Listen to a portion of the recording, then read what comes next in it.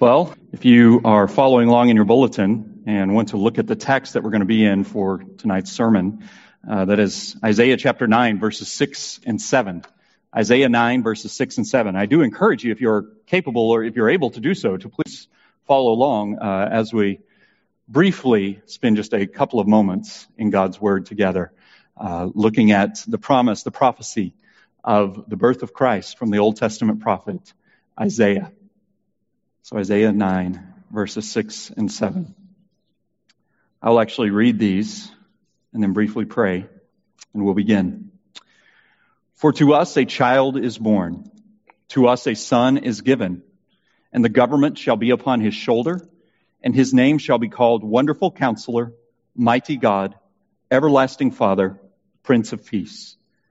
Of the increase of his government and of peace there will be no end, on the throne of David and over his kingdom, to establish it and to uphold it with justice and with righteousness from this time forth and forevermore. The zeal of the Lord of hosts will do this. Let's pray. God, we ask that you would meet us in your word. Show us the power of your word and what your word says and how it grabs hold of us and brings us to yourself. We pray this through Christ who has come to us. Amen. You know, I am one of those people. I say one of those people. I don't know if there are a lot of people like this, so maybe I'm the only one. But I think you can tell a lot about somebody by what their favorite Christmas movie is. So there's some folks who are more the traditionalist. You know, It's a Wonderful Life, Miracle on 34th Street. That crowd, full of nostalgia, full of just the warmth of the holidays and all that is contained therein. And then there's the crowd that are more in line with like Elf, and they like a lot of sugar. They've never had a bad day. They're extremely extroverted. They kind of get on the nerves of a lot of the introverted crowd, and they're always talking a few octaves too high, and that's the Elf crowd. And there's really no need to discuss. There's the Die Hard crowd. The folks who think that Die Hard is a Christmas movie. I saw some of you just now like kind of make a fist pump like, yeah, that's me. But anyway, there's really no need to discuss the Die Hard crowd. But then there's the crowd that when you talk about sentimentality, you don't mean like It's a Wonderful Life or anything like that. You want even more sentimentality. You go directly to like Hallmark Channel, and you go to what the warm fuzzies, the all of that is just a part of a Hallmark Christmas. Hallmark Christmas movies, there's about 900 million of them. That is an exact count. There's about 900 million of them, and it's like they're all cut from the same cookie cutter. They all have the same plot. They all have the same tried and true recipe. I know this because I've seen one, and so I'm an expert. Just a couple of nights ago, I was having a hard time sleeping. So it was one of those nights I woke up, and you know, like you wake up and it's not like, okay, I'm going to toss and turn and roll back over and go to sleep. You're like, oh, okay, I'm awake. So I kind of shuffled quietly from the bedroom to the living room, hoping not to kick a toy or stub my toe on a Christmas decoration. And so I lay down on the couch in the living room, 2 a.m., have a pillow, have a blanket, and I turn on the TV and I say, you know what, I'm going to watch a Hallmark Christmas movie. And so I turn it on, and immediately within like 5 minutes, you got the plot pegged, right?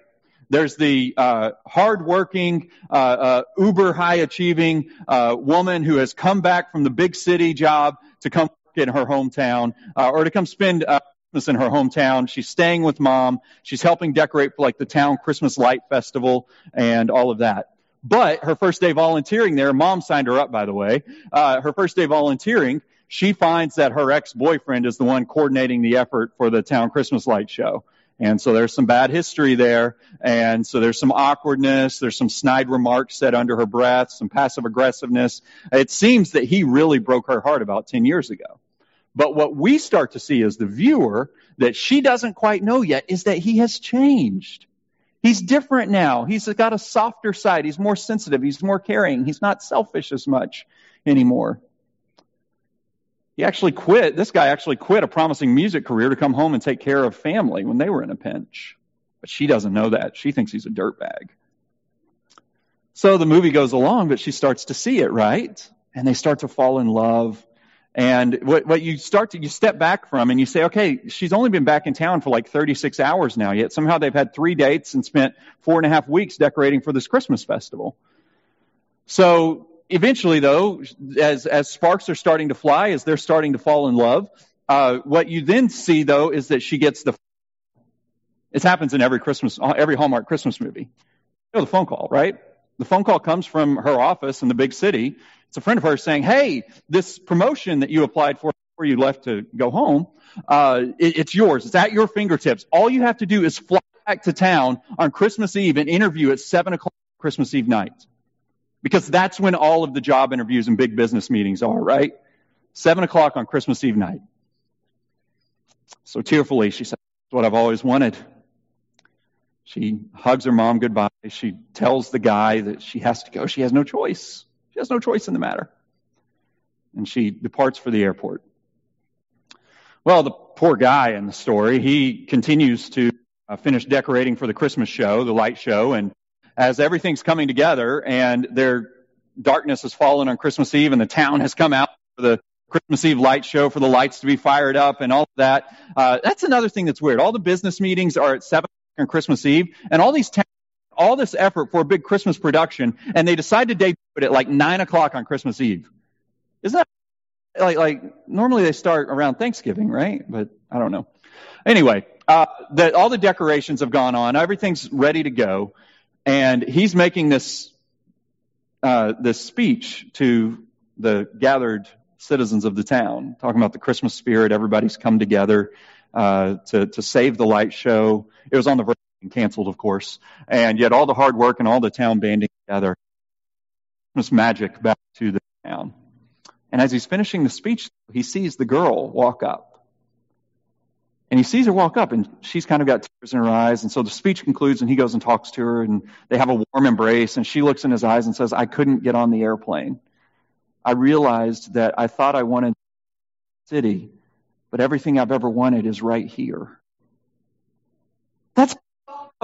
You laugh because it's true. You laugh because it's true. Every single Hallmark movie, the tried and true recipe. And some of you think that is the most sappy thing in the world. It's sappy, it's predictable. But predictable isn't so bad in 2020, isn't it? Or is it? Some of you would say, okay, we have had enough unpredictability this year. 2 hours of getting to sit and watch a TV show or a movie, even though I know exactly how it's going to go within the first 3 minutes, sign me up. Who cares if you know exactly everything's going to go?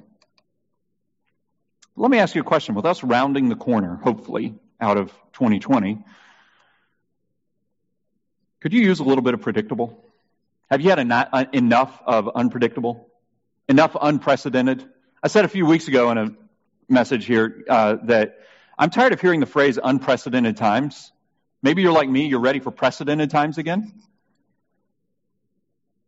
We've all had enough of that. Can't wait for normalcy.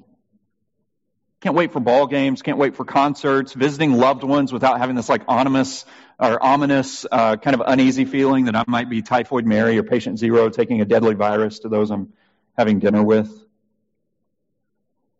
Yet for as good as normalcy can be, it's perfectly understandable to pursue that and want that right now in the midst of a year that's been very unnormal. For as good as that is and for as nice as predictability is, there's a danger that we face with normalcy or predictability as it relates to Christmas. And here's what it is. We become so familiar that we actually lose sight of the power and the wonder and the majesty of Jesus Christ. We go to the manger, we see the baby, we see Mary, we see Joseph, we see the wise men, we see the gifts, and we lose sight of what it means for us. And perhaps we get so lost might not be the right word, so perhaps we get so focused on the first coming of Jesus that we lose sight of the promise of the second coming of Jesus and what it means for us as people who are looking back in our rearview mirror upon Jesus' coming. Well, Isaiah, the prophet Isaiah, helps us to not lose our sense of awe at the story of the birth of Jesus. Follow along again as I read it. I know I read it at the outset, but let's read it again. And as I read it, though, I want you to hear Isaiah say some things that might be a little beyond the manger, a little beyond the wise men and Mary and Joseph and little baby Jesus. It starts with a child is born, but then it promises so much more. And Isaiah is grabbing hold of us and saying, here's what I want you to see about this one who is to come. Isaiah writes, "For to us a child is born, to us a son is given. The government shall be upon his shoulder, and his name shall be called Wonderful Counselor, Mighty God, Everlasting Father, Prince of Peace. Of the increase of his government and of peace there will be no end. On the throne of David and over his kingdom, to establish it and to uphold it with justice and with righteousness from this time forth and forevermore. The zeal of the Lord of hosts will do this." Now, as Isaiah writes this, here's the fascinating thing about what he's saying. Of course, under the inspiration and direction of God himself, he's writing to a people who were living in fear. He's writing to a people who were living worried about what the days and months and years ahead held for them. They were facing impending doom. Not impending doom from a pandemic, or at least not that we know of, but the people of Judah to whom he was writing this in 700 BC, 2,700 years ago, approximately, the people he was writing this to had a superpower, the Assyrians, who were bearing down upon them and bringing or promising to bring about their destruction. He was writing to a people who were long on dread and short on awe.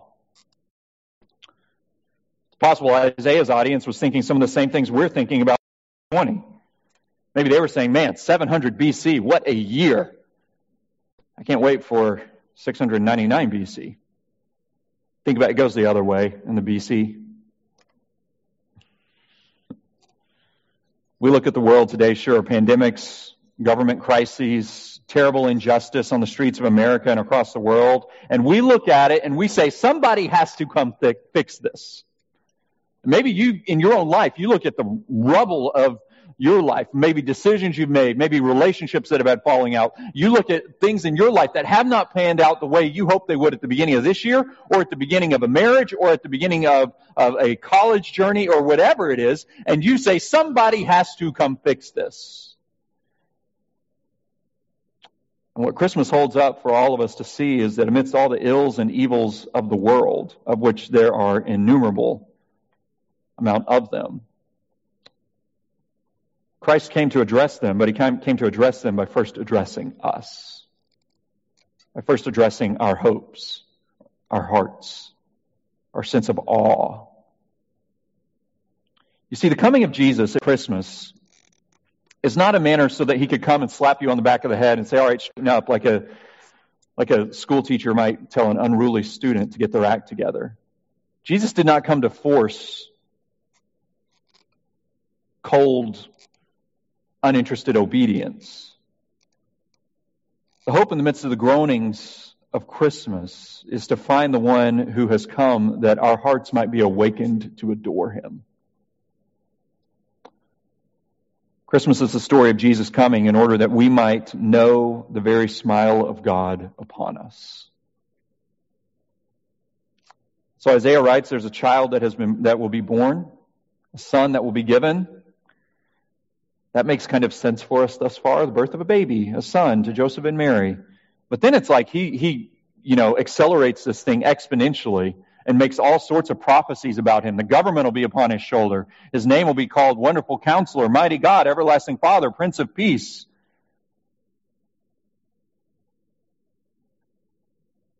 What Isaiah is saying is that Jesus did not come to leave you or to leave me or to leave this world in the existence in which we find ourselves. He came that we may be welcomed into the kingdom of God as sons and daughters of the Most High. He came in order not that our lives might find the rubber stamp of God right now, and in order that we might look at him and say, God, would you please fix this world I'm living in? I've had enough of it. He came in order that we might find and enjoy and taste the perfect love, mercy, and goodness of God. But don't take my word for it. Listen to how Isaiah describes him. He describes him as a wonderful counselor. Speaking of Jesus' perfect wisdom, his perfect plans, his perfect knowledge. He is perfect in all that He does and all that He accomplishes, and He invites you to bring the swirling storm of your life and come to Him and to rest in His mercy. In fact, He summons you to come to Him and find the purpose for which you were created, to taste and see that He is good, and to be brought from a kingdom of darkness into a kingdom of light, where God is not a distant being who you aren't quite sure what He's doing in the world, but where He is near to you. And He can be known, He can be enjoyed, He can be trusted. But not only is He wonderful counselor, He's mighty God. He's supreme in His power. There's nothing that can threaten Him, that can topple Him, that can usurp His power. His church has labored in darkness and even despair for centuries and centuries and centuries, yet her testimony to His power continues on as He brings people to life in Him. Though the fires of this world may rage all around us, He walks through the fire and carries His church to her eternal joy in Him. He is the mighty God who moves mountains. He is the mighty God who rolls stones away from the tomb. And He is the mighty God who brings life into the spiritually dead. And maybe that's the position you're in right now, where you say, knowing God, He would have to do some kind of supernatural work in me. I have no interest in Him. I have no desire for Him. Frankly, I don't know if He's even real, or even if He is real, I don't know that I would trust Him. I don't know that He has any relevance for my life today. Well, perhaps in that state, you are a lot more aware of where you ought to be, and aware of the fact that God calls you to come to Him. But He calls you to come to Him, and then He gives you the wings by which to come to Him. He is the mighty God who does not throw a life jacket to the dead, drowning man and say, come and swim to me. He is the mighty God who comes to the dead one and breathes life into them. May Christ give you new life this Christmas. You would see that He is not distant, but He is dear. But He is not only wonderful counselor, He's not only mighty God, He is everlasting Father. He is our compassionate protector, our merciful provider. His tenderness towards us is so rich that no matter what sinful mess we may bring before Him, He meets us with a smile and an embrace. He grabs hold of us with nail-scarred hands and brings us in closely to feel His heart, which is beating to the tune of His all-encompassing love for us. And He is our Prince of Peace. He sees the evils of this world, and He promises that He will vindicate the cause of the oppressed and the tormented. He will inaugurate a day and age where the kingdoms of this world with their strifes and wars are but a faint memory, while those who live in the glory of His name live in the promise that the sun never sets on the direct experience of His love for those who are His.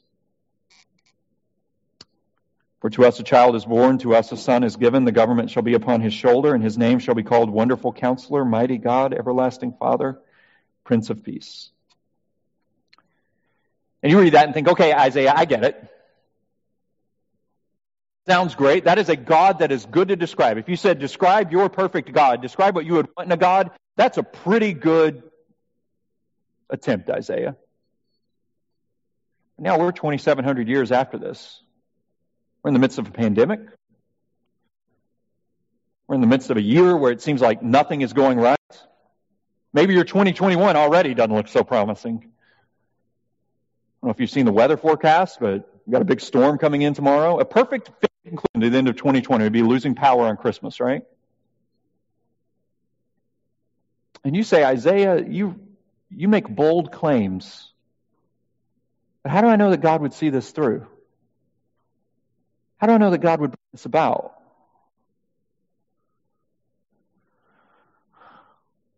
Well, I know it because He's already begun it. Here we are 2,700 years after Isaiah first penned these words, and we are gathering here to rejoice in King Jesus, who is already all of these things. Our wonderful counselor, our mighty God, our everlasting Father, our Prince of Peace. He is all of these things in our souls, for those who know Christ, for those who belong to Him.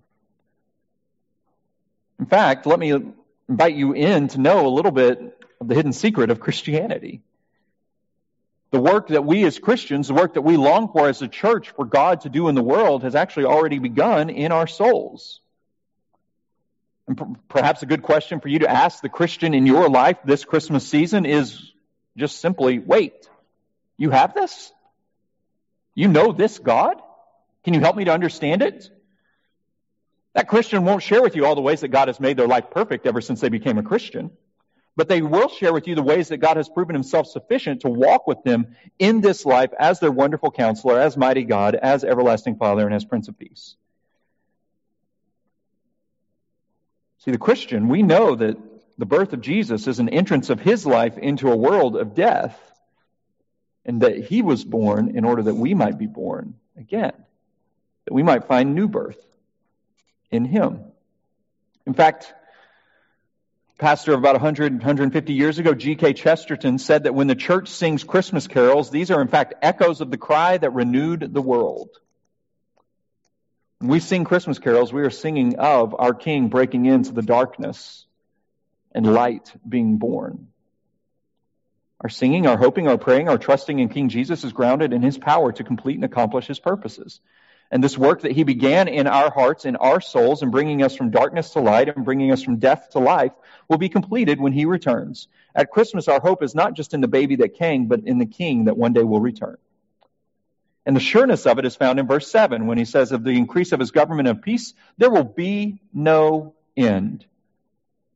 On the throne of David and over his kingdom to establish it and uphold it with justice and with righteousness from this time forth and forevermore. The zeal of the Lord of hosts will do this. Our hope this Christmas is that King Jesus' purposes for his church cannot be stopped and will not be thwarted. His kingdom will continue to expand as it is doing in his church, not just here, but globally. As his rule over his people is made known and grows.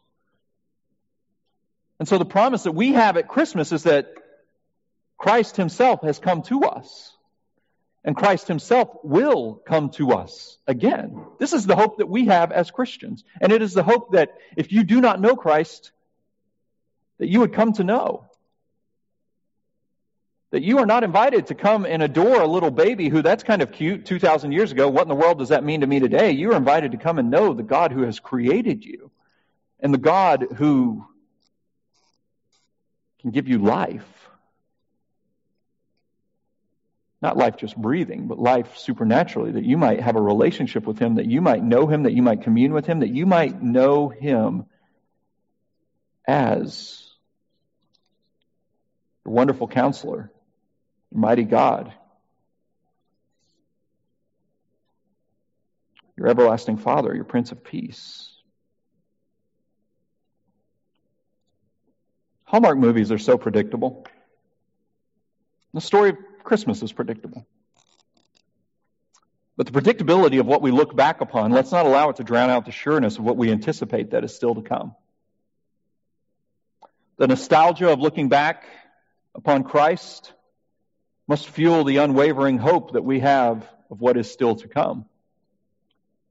For if we celebrate the virgin birth, if we celebrate God taking on flesh, let us celebrate with eyes not only looking back, but looking forward to the return of our King. He who sent the baby Jesus will one day send King Jesus, and we await that day by waiting with hope today. And the thing that we wait with hope in is not in anything in ourselves to bring the kingdom of Christ, but in the promise of God who sent the baby Jesus. See the very last line of verse 7, the zeal of the Lord of hosts will do this. He will send King Jesus. We anticipate his coming, and Christmas simply reminds us that our God is faithful, that he is good, that we can wait upon him with hope because he is with us as we wait, and his coming is sure. Let's pray together. Lord God, we celebrate and we anticipate the coming of Christ. We pray, O God, that Christ would be near and that he would be treasured in the hearts of all of us who are gathered here. May our celebration of Christmas not simply be nostalgic, but be rich in gladness. Christ who has drawn near to us. Christ who comes to the unfaithful, to the unbelieving, and gives them life. Maybe the vividness of the birth of Christ produce worship in our hearts that perhaps we have never had before. We pray this in Christ's name. Amen.